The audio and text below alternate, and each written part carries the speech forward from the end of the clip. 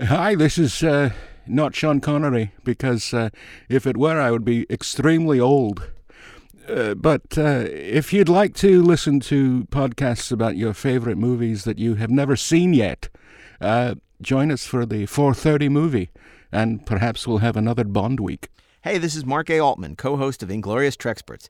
If you're a Star Trek fan who thinks you know everything about the history of Star Trek, check out my best-selling 2-volume oral history of Star Trek from St. Martin's Press, The 50-Year Mission, available wherever books, digital and audiobooks are sold. If you're a fan of the 4:30 movie, you'll love Best Movies Never Made, hosted by myself, Josh Miller. And Steven Scarlatta, where we explore some of the greatest movies never made, like E.T. 2, Johnny Quest, Beetlejuice Goes Hawaiian, and Halloween 3D. New episodes available every other Monday, wherever you listen to podcasts. Hey, this is Mark A. Altman, and if you're a Star Trek fan, you should check out my new science fiction TV show, Pandora, airing every Tuesday on the CW or anytime on the CW app. Check it out.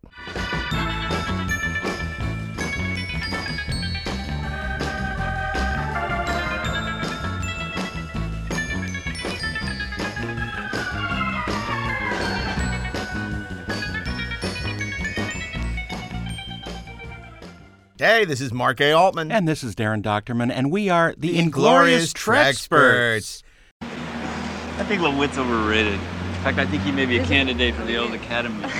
Oh, that's Mary right. and I have invented the Academy of the Overrated for such people notables as Gustav Mahler, and Isaac Dennison and Carl Scott Jung, Fitzgerald, Lenny and, Bruce. Can't forget Lenny Bruce Bruce. now, can we? And how about Norman Mailer? I think those Walt people are all Whitman? terrific. Everyone that you mentioned. Who's that guy you had? You had a No, great no, one I didn't last have it. It was yours. It was Heinrich Bull, Oh, wasn't it? God. Overrated? We don't want to leave off Heinrich. Gee, what about Mozart? You guys don't want to leave out Mozart. I mean, while you're trashing people. Oh, well, how about Vincent van Gogh or Van Ingmar Gogh? Bergman? Did you say Van How Gogh? about Ingmar Bergman? You get in trouble. Bergman? What do you mean? Bergman's the only genius in cinema today, He's I a think. big I Bergman just fan. Welcome back. It's Mike- season 2. Season 2. I don't even know how we had a season 1. We just started this thing. Oh, well, you know, and it's so great to inaugurate season 2 with 2 of our most special and favorite Trexpert guests. Welcome. Welcome. We have returning champion. You know him from the network. He's the writer-producer of Free Enterprise, Agent Cody Banks producer. He is a Rankator first class, and he is Robert Meyer Burnett. Welcome back, Rob. It's truly amok times today, boys. Truly amok times. Yeah, we should have had Ted Sturgeon on the show, except he's dead. Okay, and He's dead, Sturgeon. He's dead Sturgeon. Yeah. Oh, that's terrible. That's terrible. That's terrible. And then, of course, another of our absolute favorite guests. He not only was a writer-producer for Terminator, the Sarah Connor Chronicles, but he also was a producer on Lore and Fringe, Siri with the Fringe on top, and a whole bunch of cool stuff. He wrote X-Men First Class, and also the wonderful MCU movie Thor. And he is, of course, wait for it, Ashley Edward Miller. Welcome back, Ashley. Thank you for having me. And, you know, the only thing I can say about it being amok time now is that at least it's not naked time. That's right, or Naked Now. Or naked now, especially not naked now. Speak for yourself. Yeah. I can't believe we're still doing this show. I got to tell you. It's amazing. This has been, it's gone really quickly. This is, we're past 50 episodes. We're past 50 episodes, and I have to tell you, not that ratings should be the judge of anything, we're doing phenomenally well.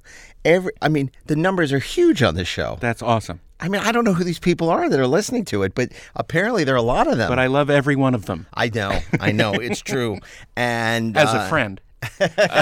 Not in a Naked Now kind of way. No. But it is great. And I think it's one of the reasons why we keep doing the show is because, we get so many of these things like on social media at Inglorious Trek on Twitter, Inglorious Trexperts on Instagram, where people just say how they discover the show and they binge the whole thing like it's a Netflix show or something. Right.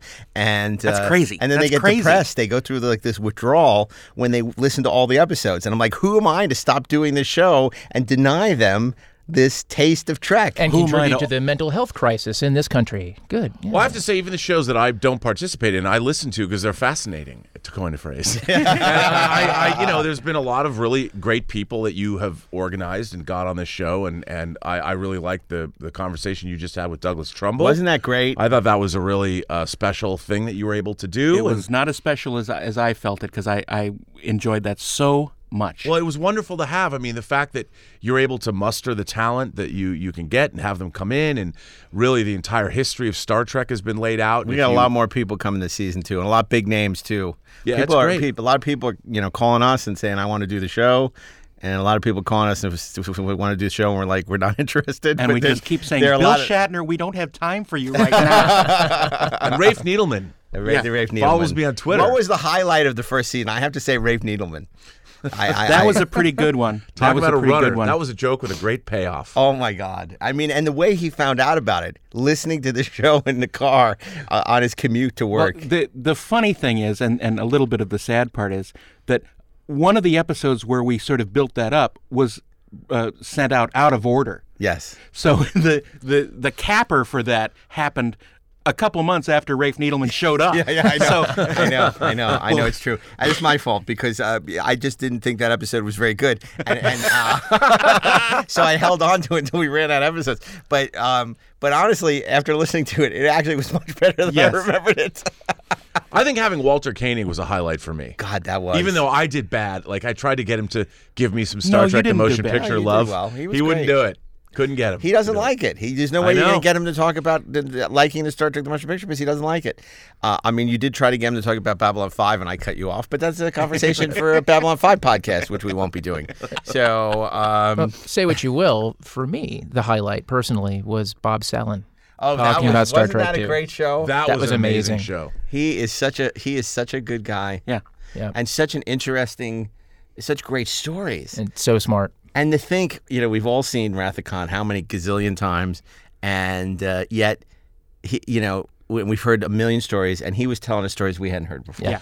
Well, what's interesting, too, is that, a lot of people questioned me after that episode aired and wanted to know, is that all real? Is it true? I said, look who's the one credited producer on that movie. Yeah. Harv Bennett's the executive producer. Bob Sallin is the single producer on Star Trek II: The Wrath of Khan. Right. Yeah. And look, there's about 200 years of Star Trek watching experience gathered at these tables. And somehow we were surprised by stories that this man told. Which is an awesome feeling. And he's such an avuncular guy. He has the energy of a young man, younger than I, and I love that. And I just love him. And he didn't want to leave. And of course, we were recording a couple of episodes that day. I was like, okay, Bob, we gotta get time to go. Thanks for coming in.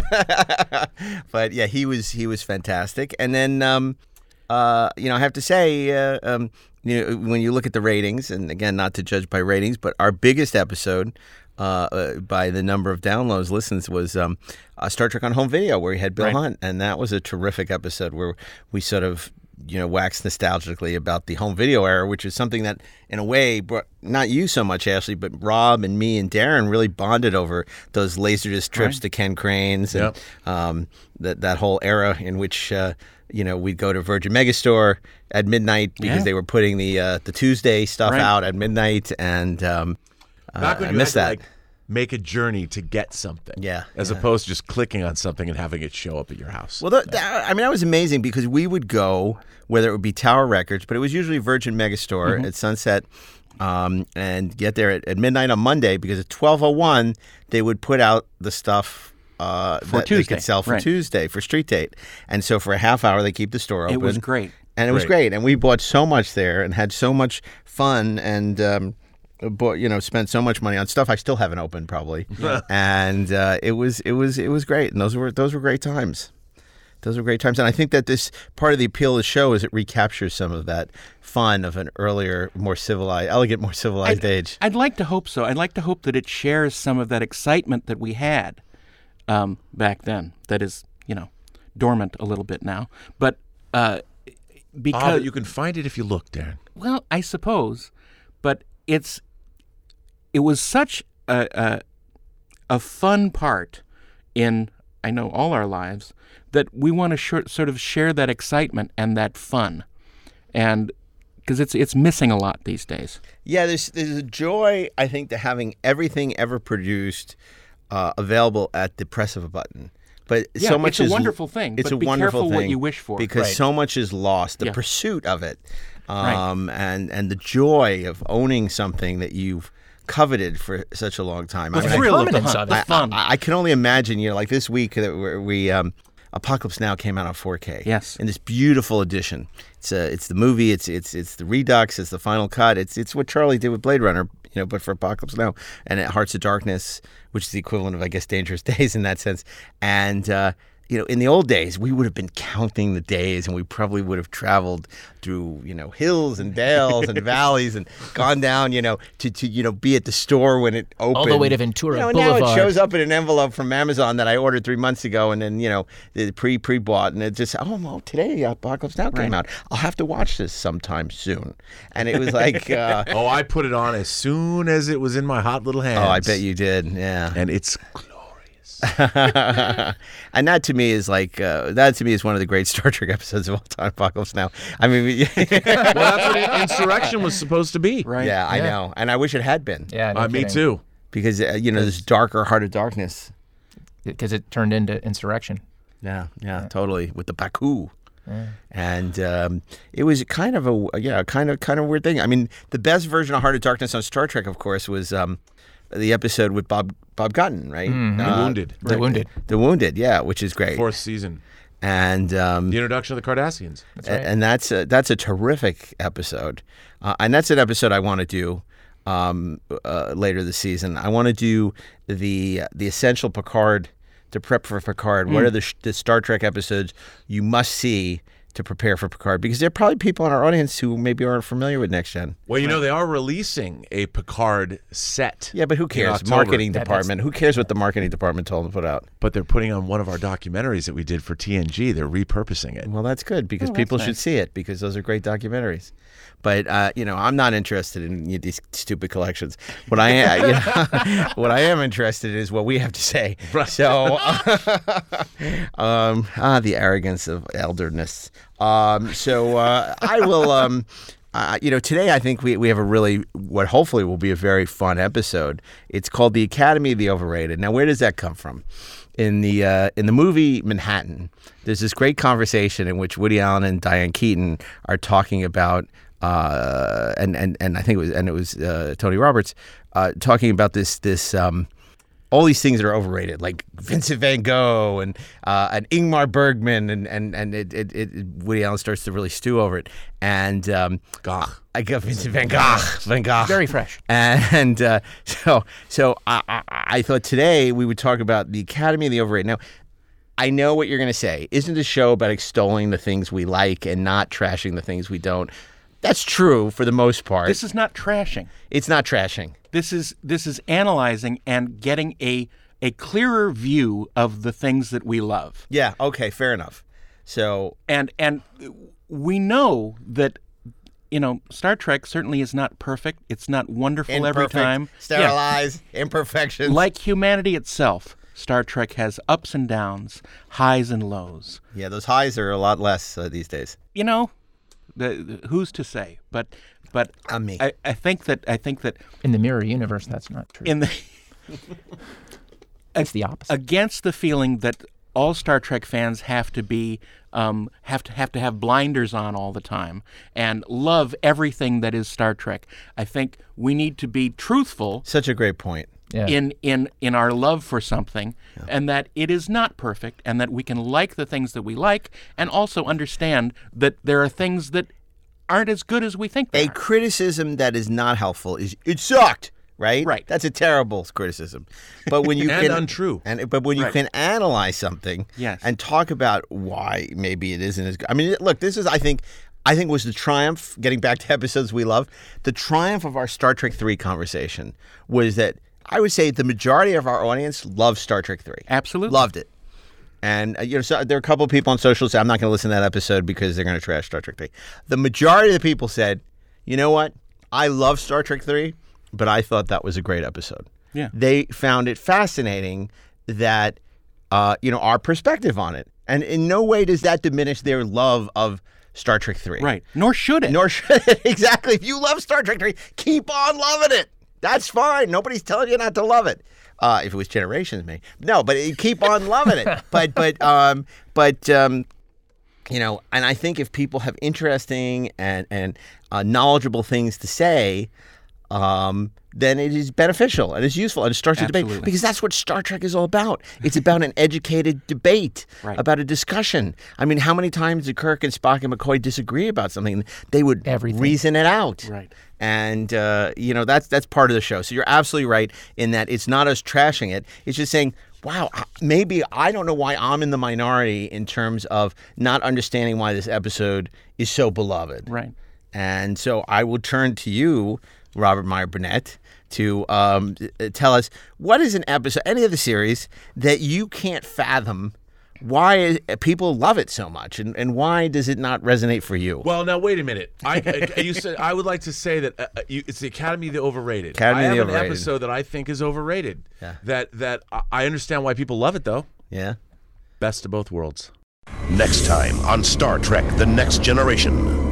You once knew him as Picard, captain of the Starship Enterprise, but now he's half man, half machine, a deadly pawn of the evil Borg. His mission, to destroy Earth and anything or anyone who gets in his way. It's the showdown of the 24th century on the next exciting episode of Star Trek: The Next Generation. Oh, interesting. I'm coming out with the Best of Both Worlds. I think that the Best of Both Worlds, one of the things that always bothered me about Next Generation, some of the best Next Generation episodes, people love the plots of those episodes. Best of Both Worlds has a plot that is, of course, irresistible. How can you not love Captain Picard getting kidnapped and turned into Locutus? But what's really great about that episode, the best part about that episode, is the Riker-Shelby story, where you have one of our main characters who is now put in a position where somebody is directly challenging his authority, and he's wondering whether or not he's put in a position of doubt. He's doubting himself. He's wondering, is he the kind of go-getter that he should be? When Shelby says, "You're in my way," they try and paint her as somebody. It's the same thing they did in Chain of Command by making Jellicoe. They tried to make him a bad guy, but really he was very competent and very good at what he did. And I thought that the Riker-Shelby story deserved, and it's kind of forgotten in part 2. Right. Yes. And I think that what was really interesting is that you had real potential for honest character conflict and growth in that episode that was unrealized. Yeah. And I think, look, no doubt that the Borg are an amazing adversary. The return of the Borg after their first season introduction in Q-Who was amazing. And of course, the plot doing that to Patrick Stewart, taking him away, and potentially taking him out of the equation was an amazing bit of television. And it certainly announced to the world, Star Trek: The Next Generation is here to stay. But at the end of the day, when you look at it, the Borg remain one-dimensional. And by putting in Patrick Stewart as Locutus, suddenly the Borg became more interesting. They were way more interesting in Q-Who when you didn't know anything about them. Absolutely. And this idea that the Borg were almost like a force of nature. You can't do anything about a hurricane bearing down on the Florida Panhandle. There's nothing you can do about that. But the Borg, in a way, the Best of Both Worlds showed that maybe there was something you could do about the Borg because we were able to rescue Captain Picard eventually. And it diminished the Borg as a threat. Ultimately, yes. And if there was a way that, if they kept it where you could not reason with them, there was nothing we could do because they have no empathy. They have no feelings. And yet, the Borg are like, well, I guess we need somebody to talk to humanity before we assimilate them. So we're going to get a human being like Picard. Suddenly the Borg are like, well, that I would love to know whose voice that was. But I mean, I just think, no doubt, look, I love Best of Both Worlds. I saw it. It was amazing to me. But over the years, as I think the Borg have been diminished, a lot, and now we're seeing a Picard show where they're going to continue to deal with the Borg, and I think that the Best of Both Worlds is an episode that is all plot when it could have been an episode that delved deep into character. I think that's a really interesting choice. I mean, I will say, and we've talked about this before, I think when we did the 50 greatest episodes or 51 greatest episodes, about in Q Who, it was so fatalistic. We couldn't fight them. We couldn't win, and then basically the only way that we survived was to have the, intercession of the Deus Ex Machina of Q taking us back to where we started, because we couldn't have beat them. We would have been destroyed.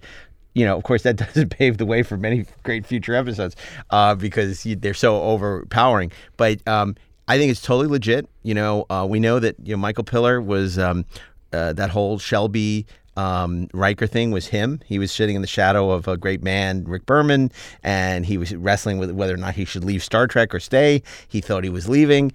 So as great art often is, informed by personal experience, it all came out of that. And what you don't have in Best of Both Worlds Part 2 is he took the money and stayed and didn't have a personal dilemma anymore to write about. So that all goes away and isn't very interesting. And of course, then you have to resolve the situation, which should have been irresolvable, in that, of course we got to get Picard back. And then it just becomes he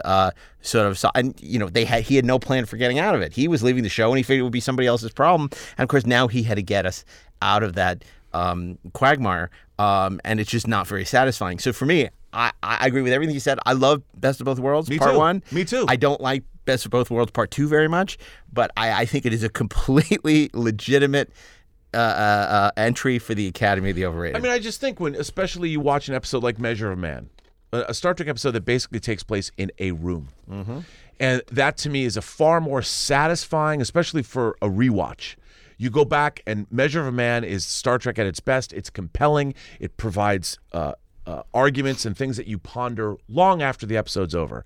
The Best of Both Worlds only have Picard being kidnapped to turn into a And this wouldn't be my pick for Academy of the Overrated, but an episode that I think could qualify that's an offshoot of what you just said is I, Borg, which is an episode in which a Borg, Hugh, Jonathan D'Arco, who apparently is the crux of the new Picard show, apparently, is being, they're wrestling with whether or not they should,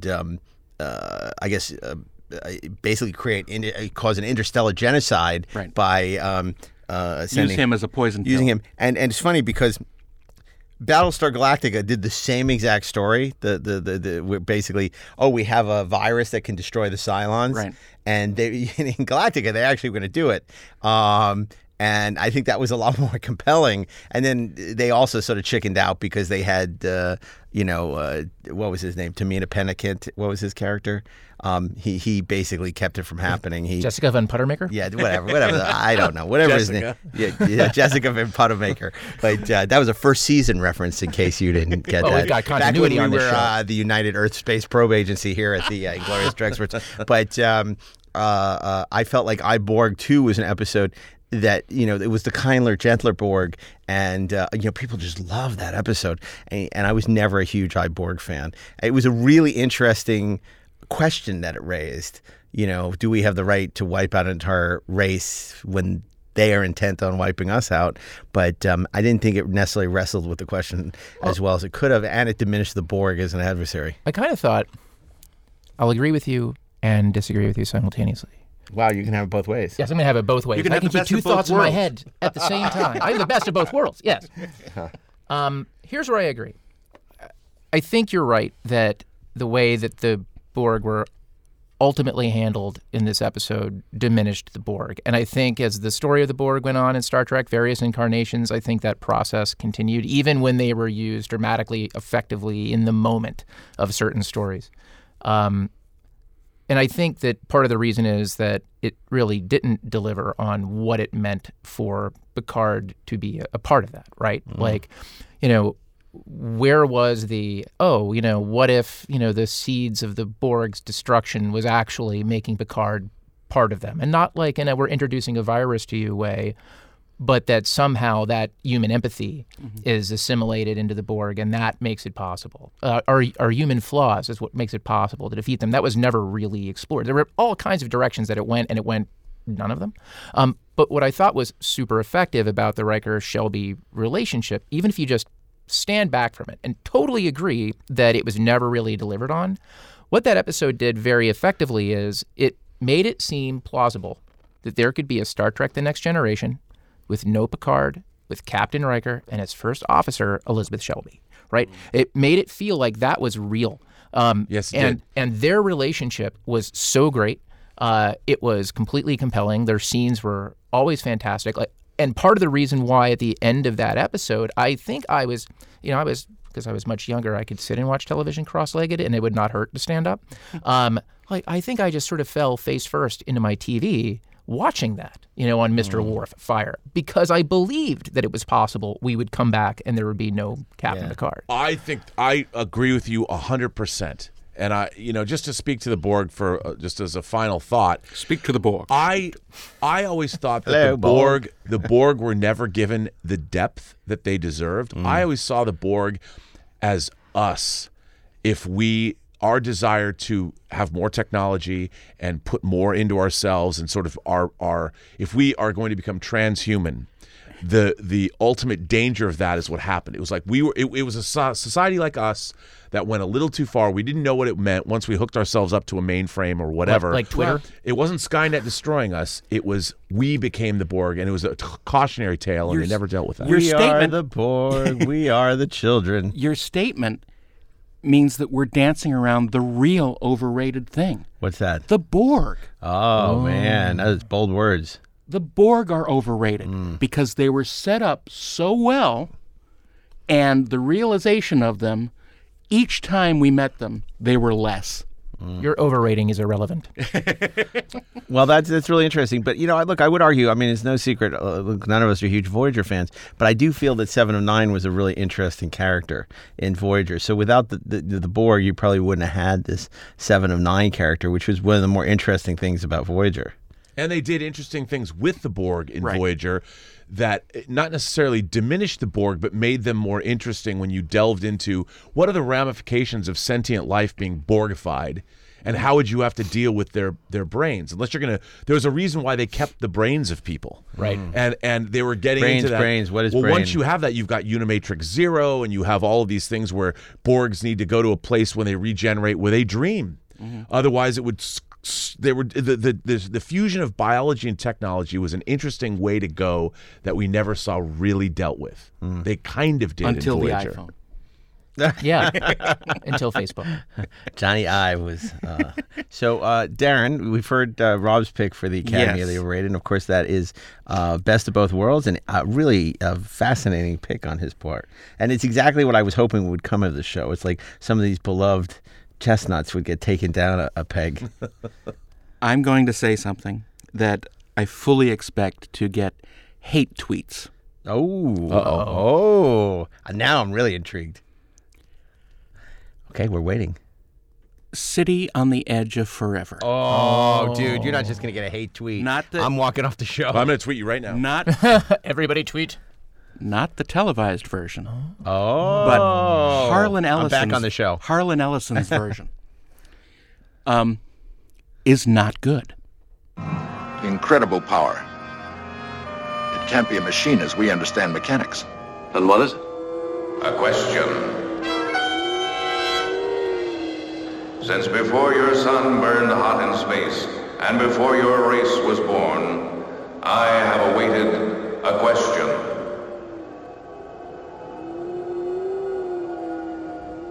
What are you?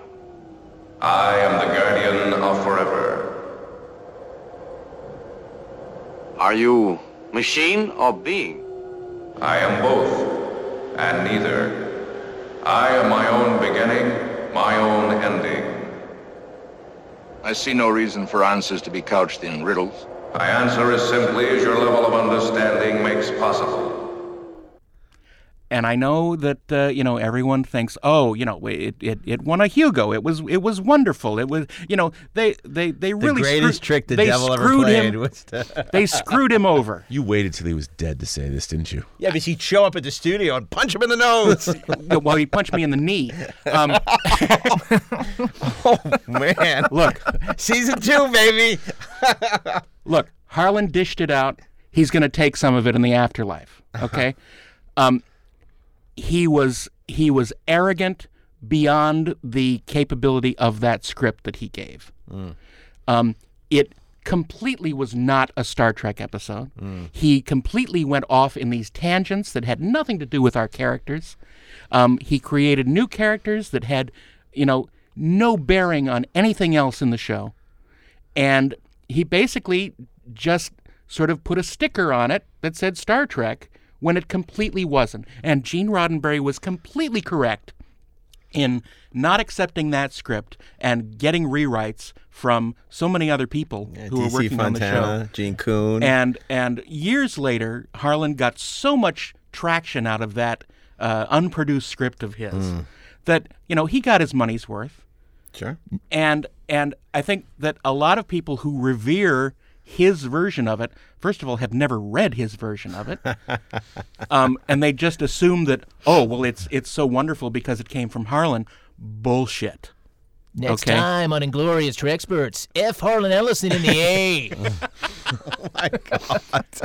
Oh, my God. But because the televised version is so good and it has only a tenuous connection with his original script, that's why I say this. I wonder what Gene Roddenberry would have to say about that. Well, he's not coming today. Damn it. Darren, can you take us through a little bit some of the specific differences? Look, the original setup is that there is a drug dealers. Basically, it's a drug based on sound. Yeah. Sort of like the rework of Dune. And it is something that completely addresses the pleasure centers of the brain using sound waves. And there's someone on the ship who is dealing with this, and he goes crazy, and he is the McCoy. He fulfills the McCoy role and going back in time and space and changing the past. But the main difference between his script and the final episode is that Kirk isn't the hero. Kirk tries to save Edith Keeler. Yes. And almost succeeds, but Spock stops him. Right. And that's missing the dynamic that makes the screened episode so much better. Mm-hmm. I mean, Harlan used to say that, the story is about a love so strong that a man will give up the universe for it. And I think that's a, forgive me, it's a cheap way out. It's like the good of the one outweighs the good of the many. Yeah. Kirk is a great character because he knows what he needs to do, and he does it. And he pays the price for it. Absolutely. For the rest of his life. Yeah. It's like James Bond losing Tracy in Our Majesty's Secret Service. Absolutely. Yeah, and I mean, that expression, I mean, God, when he knows what he's done, I mean, that's one of Shatner's great moments in acting history. But the great integration of the Holy Trinity, Kirk, Spock, and McCoy, all working here, and the machinations that finally came through the produced screenplay works so much better with the characters because it's about Star Trek. It's not about this other story that our characters are accidentally tangentially involved with. Yeah, tangentially involved with. And just the. I recently listened to the audiobook of Ellison's original script, and of course it's interspersed with Harlan himself saying how much better this was than what was produced. And it really pissed me off because clearly I know that it's not. Right. Yeah. And I think he did too. I really think he did too. But he was hell bent on making his voice louder than everybody else. Wow. And I think in a lot of sections of fandom it worked. Because no one has read it. Well, that's the traditional thinking. It's like, that he wrote this genius script that was... And it was ruined. It was ruined by those horrible TV producers. Yeah. And the only reason that the show is good is because of what he did. Right. And I can't go there. Also, something you just pointed out, one of the things about that episode, and I recently rewatched it for the 100th time. I was just, flipping through. The fact that it was McCoy who gets the Cordrogen shot, and that he's the one that goes mad, like the nicest, the last guy in the world. It was such a genius move to make him the catalyst of changing the past, because he's the last guy that would have done it if he had not been affected. And he's also Kirk's conscience. Right. He's his Jiminy Cricket. Saying, damn it, Jim. And now he's the problem. Because, so he doesn't have that anymore. But that makes it that not only is Kirk saving the future, he's saving McCoy. Right. Plus, you'd miss that great moment where he's taking Edith Keeler to the movies, and she's saying, "Oh, Dr. McCoy just said," he goes, "Leonard McCoy." Yeah. And if it had been Joe Schmo, it wouldn't have had the same impact. Oh, you mean Ensign from Deck 12? No, I mean, I think that if anything, you're speaking to the fact that that's what great television show running is all about. Absolutely. You might get the most genius writer in the world, but unless you have a strong producer and a strong team behind a TV show that knows how to, like Harlan Ellison might have written a great story, but was it a great episodic Star Trek story without everybody else contributing? And I think that happens a lot in television, and that's why Or it should. And I think the best TV shows, I mean, you gentlemen can speak more to that than I can, but it does. That's what television. But I think that's why it works as a comic book and as a standalone book. And every time, I think it works because as a standalone, but in context as part of the show, it's not nearly as effective. That's a little bit my Blade Runner argument. That the reason why we kind of casually say that the version that doesn't have the narration is so much better is because we had the benefit of the version with the narration to provide us the necessary context. Right. I still think, speaking of that is the best version of the movie because so much more of the movie is in that narration. That's right. Well, that's a whole podcast in itself. Yeah, indeed. But yeah, so I'm not going to continue this much farther, but I don't think the comic book and the script work on their own either. I think they're interesting. I didn't say they weren't interesting. Yeah. I just don't think that they work as a story. But I love what Harlan would do. He repurposed all this material that he wrote, and then he'd write these new introductions, extolling how great they were. Right. And he milked that thing for years. For years. It went up until he died. I wish we all could make money off stuff we did 20, 30 years ago. And I will say that the comic book version of that it's pretty damn good. It's well done. It's really well done. But it shows how it doesn't work. work. And the Tiptons did that. And, they did a great job. They did a great job. I love those guys. I mean, we had them on the show. That was another great episode last season, talking about the comic books. Although we talked mostly about the Gold Key comic books, which is pretty funny. But we'll at some point we'll have to go back and revisit the Marvel IDW and more recent iterations of comic books. There's so many things to go back to from first season. We never did the Most Toys Part 2. I think we ended in the early 80s, and we never did the 90s. And there were so many great Star Trek toys. So that's something we'll have to add to the docket. Okay, so Ashley, we're doing the Academy of the Overrated. We have, so far, Best of Both Worlds, City on the Edge of Forever, the Harlan Ellison original script. I mean, these are not, when came up with the idea, this is not what I expected to hear. I'm totally fascinated. I'm actually totally on board with that as well. But you're always the outlier. So I'd love to know, certainly on our 4:30 movie podcast. So I'd love to know what your Academy of the Overrated entry would be. Well, I think my selection would be the produced version of City on the Edge of Forever. I think what would have made it a lot better would have been if instead of Dr. McCoy, it had been Joe Schmo with a drug problem, and if Captain Kirk had tried to save Edith Keeler, but Spock stopped him. Okay, good. Thanks, cool. Ashley. Hey, cool. On to you, Mark. Oh,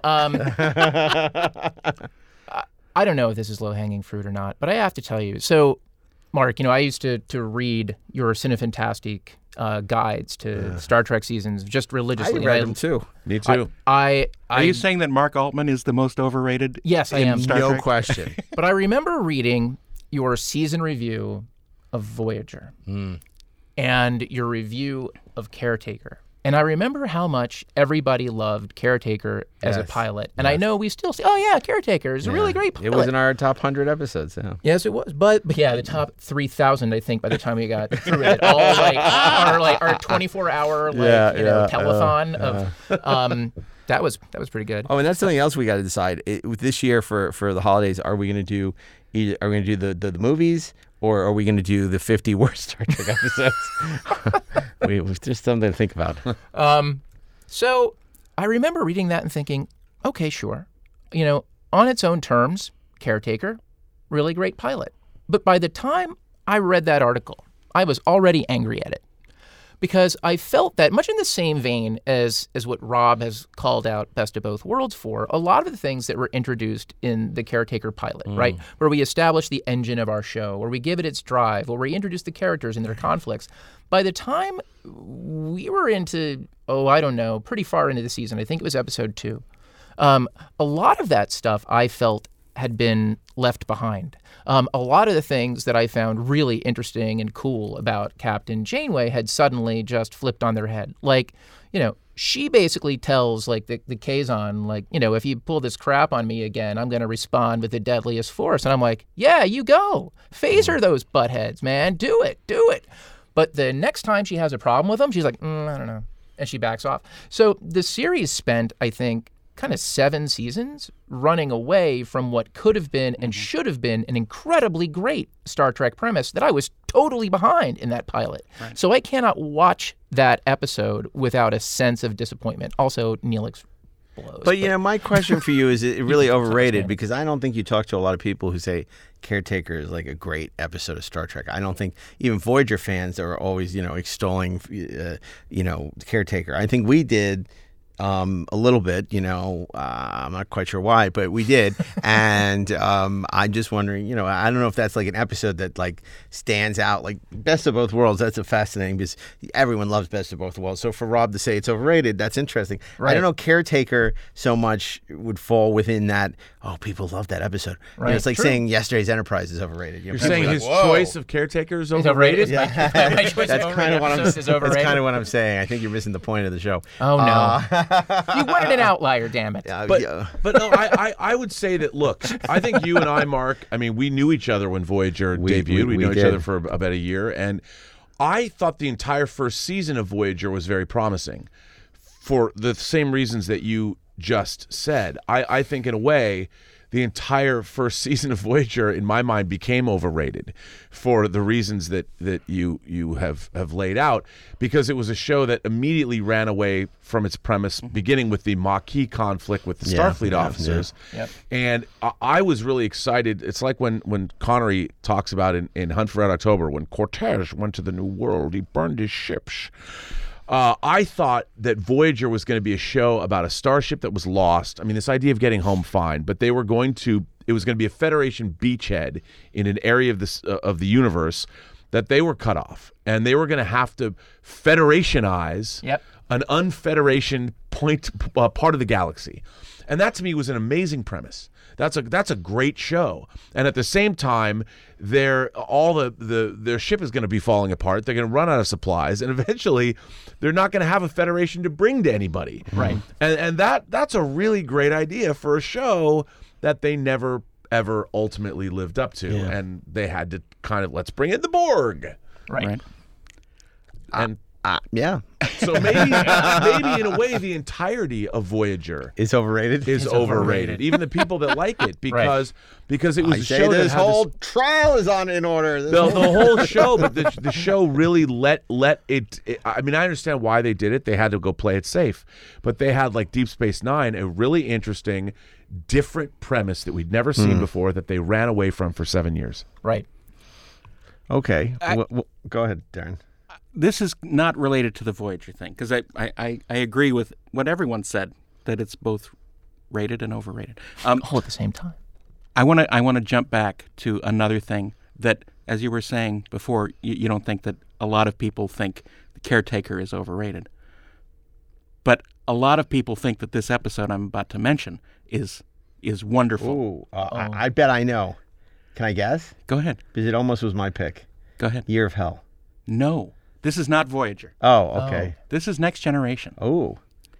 Ooh, can I pick? Chain of Command Part 2. Darmok? No. Angela. Darmok is so overrated. No. So overrated. No. So overrated. One that is. I'm going to tell you right now. Oh, here it Does comes. it involve flutes? Inner Oh. Light. Yes! Yeah. That was my pick! Yeah. You said that the three others that was your pick. By the way, you're wrong. I'm Inner not Light wrong. is not overrated. A mystery of unknown origin Record at sickbay. The captain's hurt. traps Picard in another world My prisoner here. and another man's soul, This is not my life. destined to spend eternity on a doomed planet You simply cannot let this civilization die. until fate Cayman? strikes a fatal blow. The captain is under attack. I'm losing him. On Star Trek: The Next Generation.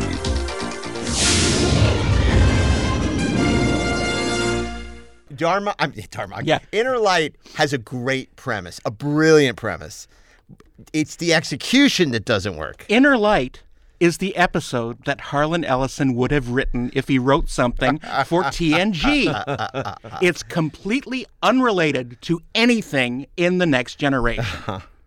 It is a story that is wonderful about this lost civilization, and coincidentally, Captain Picard becomes one of them and lives the life.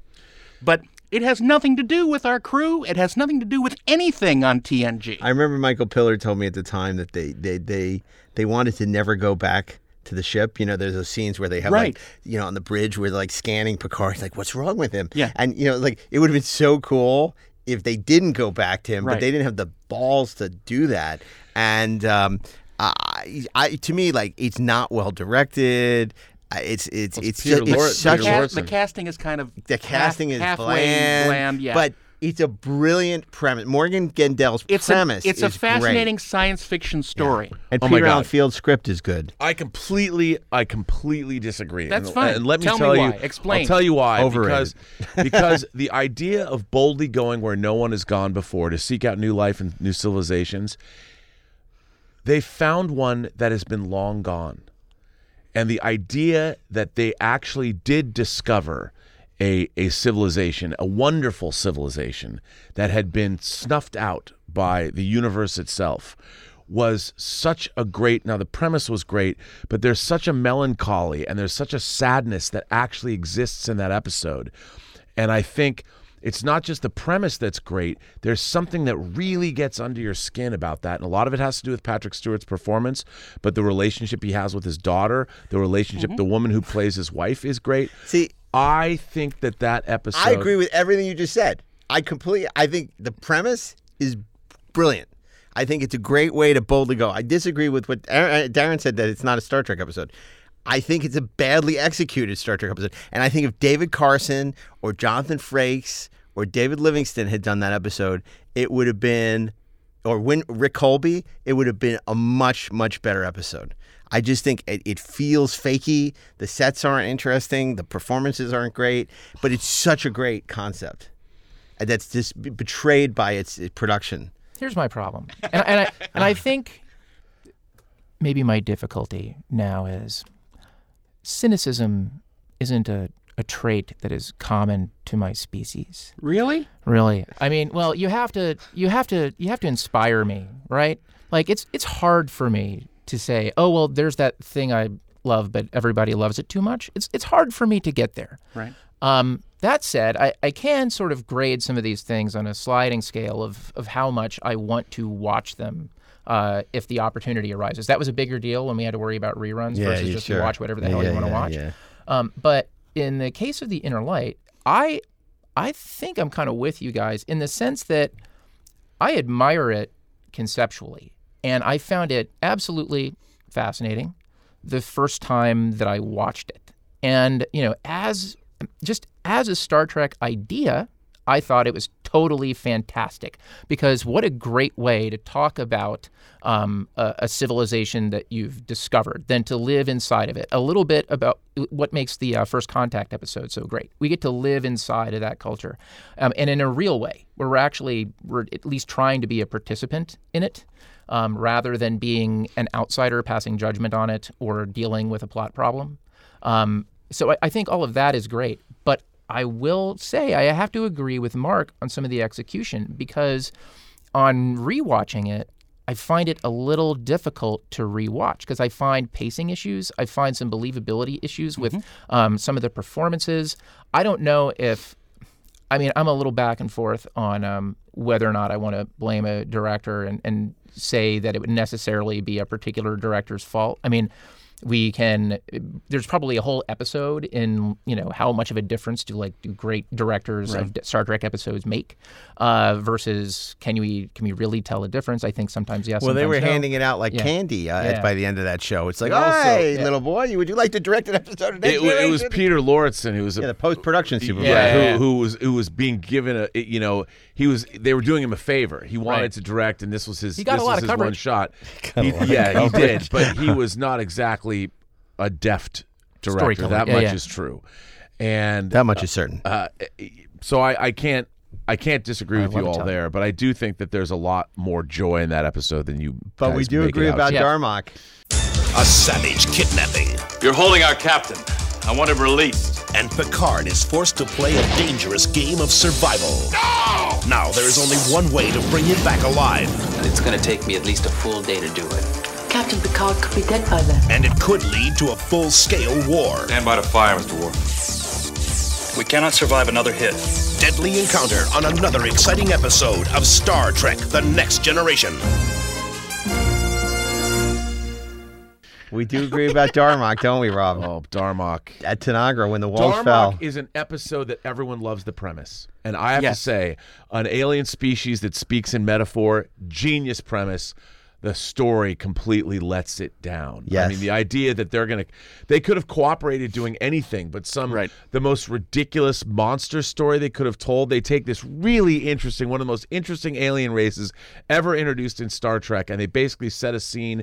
The whole episode is set around a campfire and a monster in the woods. Yeah. It is completely let down by the idea that these two people cooperate and fight a ridiculous monster in the woods. And there's something about not being able to communicate with another race because you can't understand their language, which is probably very relevant today. But talking in metaphor, it's a little bit like right now I'm doing an animated show with Korean animators, so I totally get where Captain Picard is coming from. We're trying to have a conversation about a monster, and there's a whole translation thing that has to happen, and learning to kind of speak their language in a metaphorical way. I know the feeling. Yeah, I bet you do, but different language. But I bet you do. I don't know, man. Like for me, Darmok. First of all, when I watched it the first time, I was more hungover than I had been in my entire life. So that's why I remember it so well. Not since my wedding, exactly. But what I loved about that episode, and I think here's why it's hard sometimes for me to say overrated or what. I have powerful attachments to moments in episodes where I felt something profound. So in Darmok, when Captain Picard is telling the story of Gilgamesh, it's so beautiful. It's so well done. The music is so perfect. It's so well paced, and they're both just delightful together.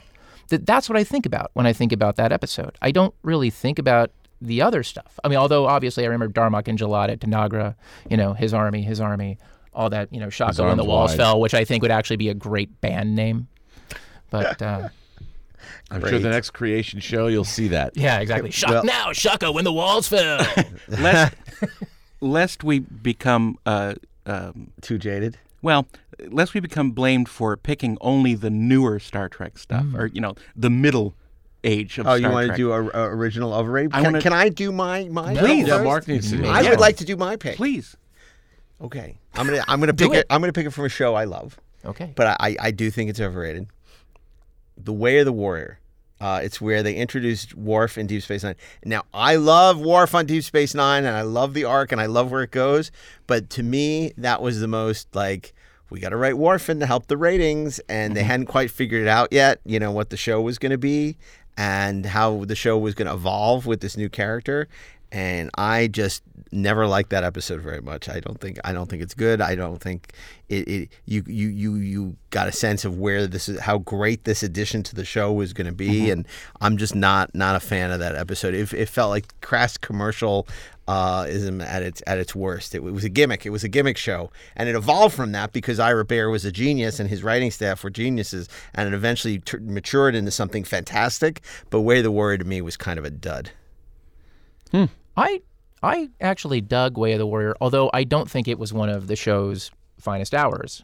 I agree that it was still kind of finding itself. In a way, it was a second pilot, and they hadn't quite worked the bugs out. Yeah. But it did have some really great moments, and one of the smaller ones was Quark's root beer speech about the Federation. The Federation is like root beer. I mean, I love like some of the little moments that are buried in that episode. Well, that's with Garrick. Yeah. That's one of the great moments in all of Deep Space Nine. That's right. Okay. Well, Darren wanted to take a pot shot at the original series. I didn't want to take a pot shot. Okay. I wanted what was your pick? Do a deep, thoughtful conversation. Thoughtful conversation. And yeah, okay. So, what would that be? Original series. Yes, original series. The Conscience of the King. Oh, but I don't think that's beloved. I don't think so. Either. I don't think that's a beloved episode. But you know who is beloved? Lenore Caridian. Yeah, Lenore Caridian. I'm all Here we about go again. beloving her. But what I'm saying is that Barbara Anderson. we are often chided for our supposed blind love of the original series. Oh, who cares? I do. I care. I care. All right. You know what? Screw Amok Time. I've had it with that episode. Are you serious? Wow. No, No, not it's really. not serious. I didn't think you were. I didn't think I you was were. trying to be open-minded and even-tempered about this whole thing, but no. Look, that's fine. Look, honestly, first of all, I think Conscience of the King to me is a B-level episode. It always was a B-level episode. He's great, Arnold Moss. She's great. Has that the shuttle bay has never looked cooler. You know, it has a lot of cool stuff, and that ending. You know, we've talked about this on the show. A floating tomb. I love it. That's not a great episode, but it's gotten better as we've gotten older. It's gotten better as we got older because we like Shakespeare now. And I look at that episode. There's nothing in that episode I don't love. Guy. Yeah. So, but I don't think anyone, you know, other than Jeff Bond, it's like, what's your favorite episode? Conscience of the King. Well, Jeff, you're weird. But it's like, you know, I don't think anyone goes around saying Conscience of the King. That's a really great episode. Also, it gives us a really interesting glimpse at the Star Trek universe. What do people do for fun? That was never realized. And no, but it's the jazz version of Star Trek at the cocktail party. There's so much to loving. And by the way, Conscience of the King is one of the great titles for any Star Trek episode ever. Can we just move on from this fakakta idea? Whatever you'd like. Yeah, Mark. I would like to move on. Let's no, but you brought up a point. People say wrongly that we only care about the original Star Trek and that we to us it is sacrosanct. Right. So let's pick an overrated episode of the original Star Trek other than Harlan Ellison's, because that's a technicality. Right. Yeah. Let's try and find an overrated pick episode one. of the original. No, there aren't any. They're all great. Turnabout Intruder. No, that's not overrated. Turnabout Intruder is not Okay, overrated. I'll throw one out. I'll give you another controversial episode. Trouble with Tribbles. Yep. Oh. Trouble with Tribbles Fight me. is no way. I think the Trouble with Tribbles is a great episode. Absolutely. But everybody talks about it being one of the best episodes of Star Trek. And everyone talks about it being the gateway to Star Trek. Right. And it is completely We did not. on the show with John Kim. Yeah, it's completely not. It is a one-note gimmicky episode that It is a sideline. that is full of wonderful moments. Right. And I can't go with you on this. I think it's a great episode. I don't know what you guys are talking Look, about. I was just trying to come up with something controversial. Can I say one? I'll say one. it. All Our Yesterdays. Okay. Yeah. I think that's overrated. I don't think the Zarabeth Spock stuff is all that interesting, and the witch stuff is abysmal. Yeah. And witch, and I just think that's a terrible. Which witch is It which? inspired a great novel, Yesterday's Sun, right? Two great novels. No, I don't know. I stopped reading when I was 6, unlike you. Yesterday's Son, Yesterday's Little Brother. But no, I think Czar. All Our Yesterdays is I like Mr. Ataz and. But it was and the second the to last library. episode. But it's still overrated. People like you know when you did the Best of Right. Trek. Okay, let's go back in time. So Best of Trek, right? They do their 10 best list. All Our Yesterdays was usually on that, wasn't it? They made a photo novel of it. Yeah. I don't So remember. Why is there a photo novel of all of our yesterdays? Now, I love Get the Marion production Hartley as values. much as James Garner, but That's the probably thing true. is, I like her in the fur outfit. I like her. Just she's great. I like her in a boat. I like her with a goat. I like her in a plane. She's like the ultimate But- example of a woman you want to meet that you can rescue. Plus it's this ridiculous premise that because he's gone back in time, he suddenly is no longer, he has emotions because he's gone back in time, that he's changed as a result of going back. He's going all altered in time. states on us. Yeah. Yeah, Right. and I think that's messed up. Proto-Vulcan. And also, I would have liked to have seen her be less of, sort of a Mary Sue, and more like kick-ass and like in control. Yeah. I mean, a woman who is left, or a man who is left alone and had to survive on their wits all these years. I think she wouldn't just She fall would be for more Mr. feral. Spock. Yeah. Yeah, exactly. And I think there's a much more She would try to interesting kill and episode eat there. Spock. And I don't would be care, amazing, by the way. However bad or however evil that despot was, he is not going to send someone as fine as Mariette Hartley back into the past. Oh, God, Rob. Come on.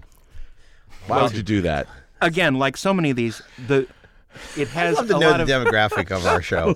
It has a lot of interesting science fiction premises, It but does. they don't really go together. Yes. And they don't really work on their own. That's a really good point, because the Mr. Aton's, the library, where It's you can go back, great. that's really Yeah. interesting, and it's never really explored.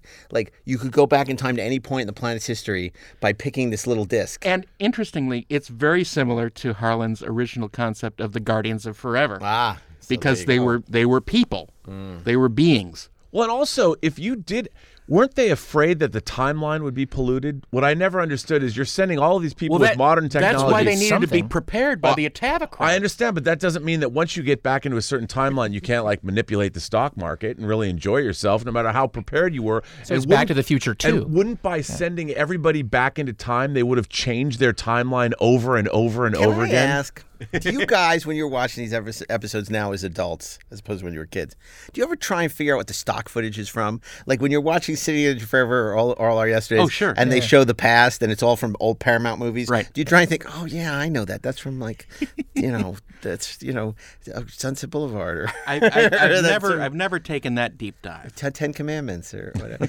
I'm always I've wondered but fascinated. never tried to answer. Okay, well that's a ridiculous question. But then. you have, obviously. No, there's an episode. I have. I think that's Where a did whole, the stock footage come That's from? episode. That's when we get to the 20th season of the show. We're really scraping Clip shows on Star for Shades for, of Grey for topics. Well, listen, this was such a fascinating conversation, and it's so fascinating, and I think we're so guilty of saying some horrible things that we need to come back next week with the Academy of the Underrated.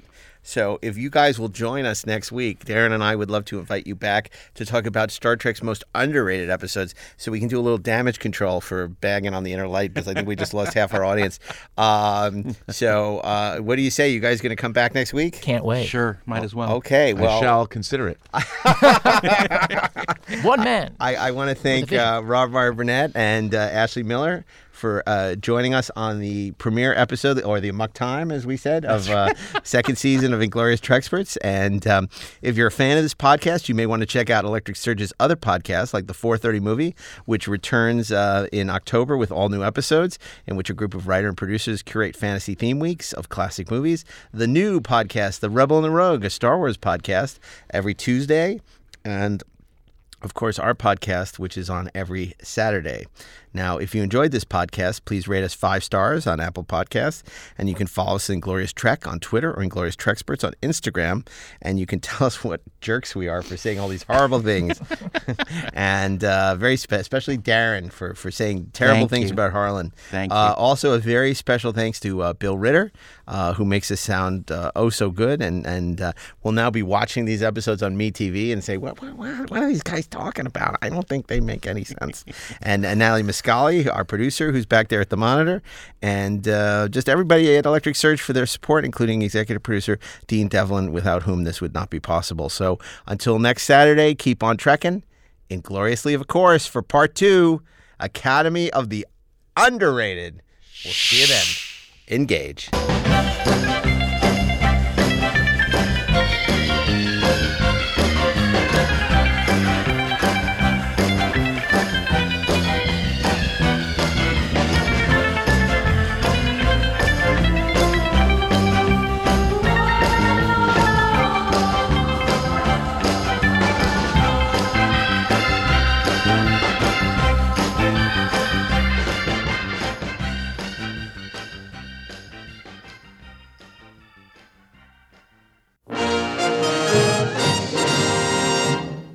This show was produced by Dean Devlin and Mark A. Altman and is an Electric Surge Network production.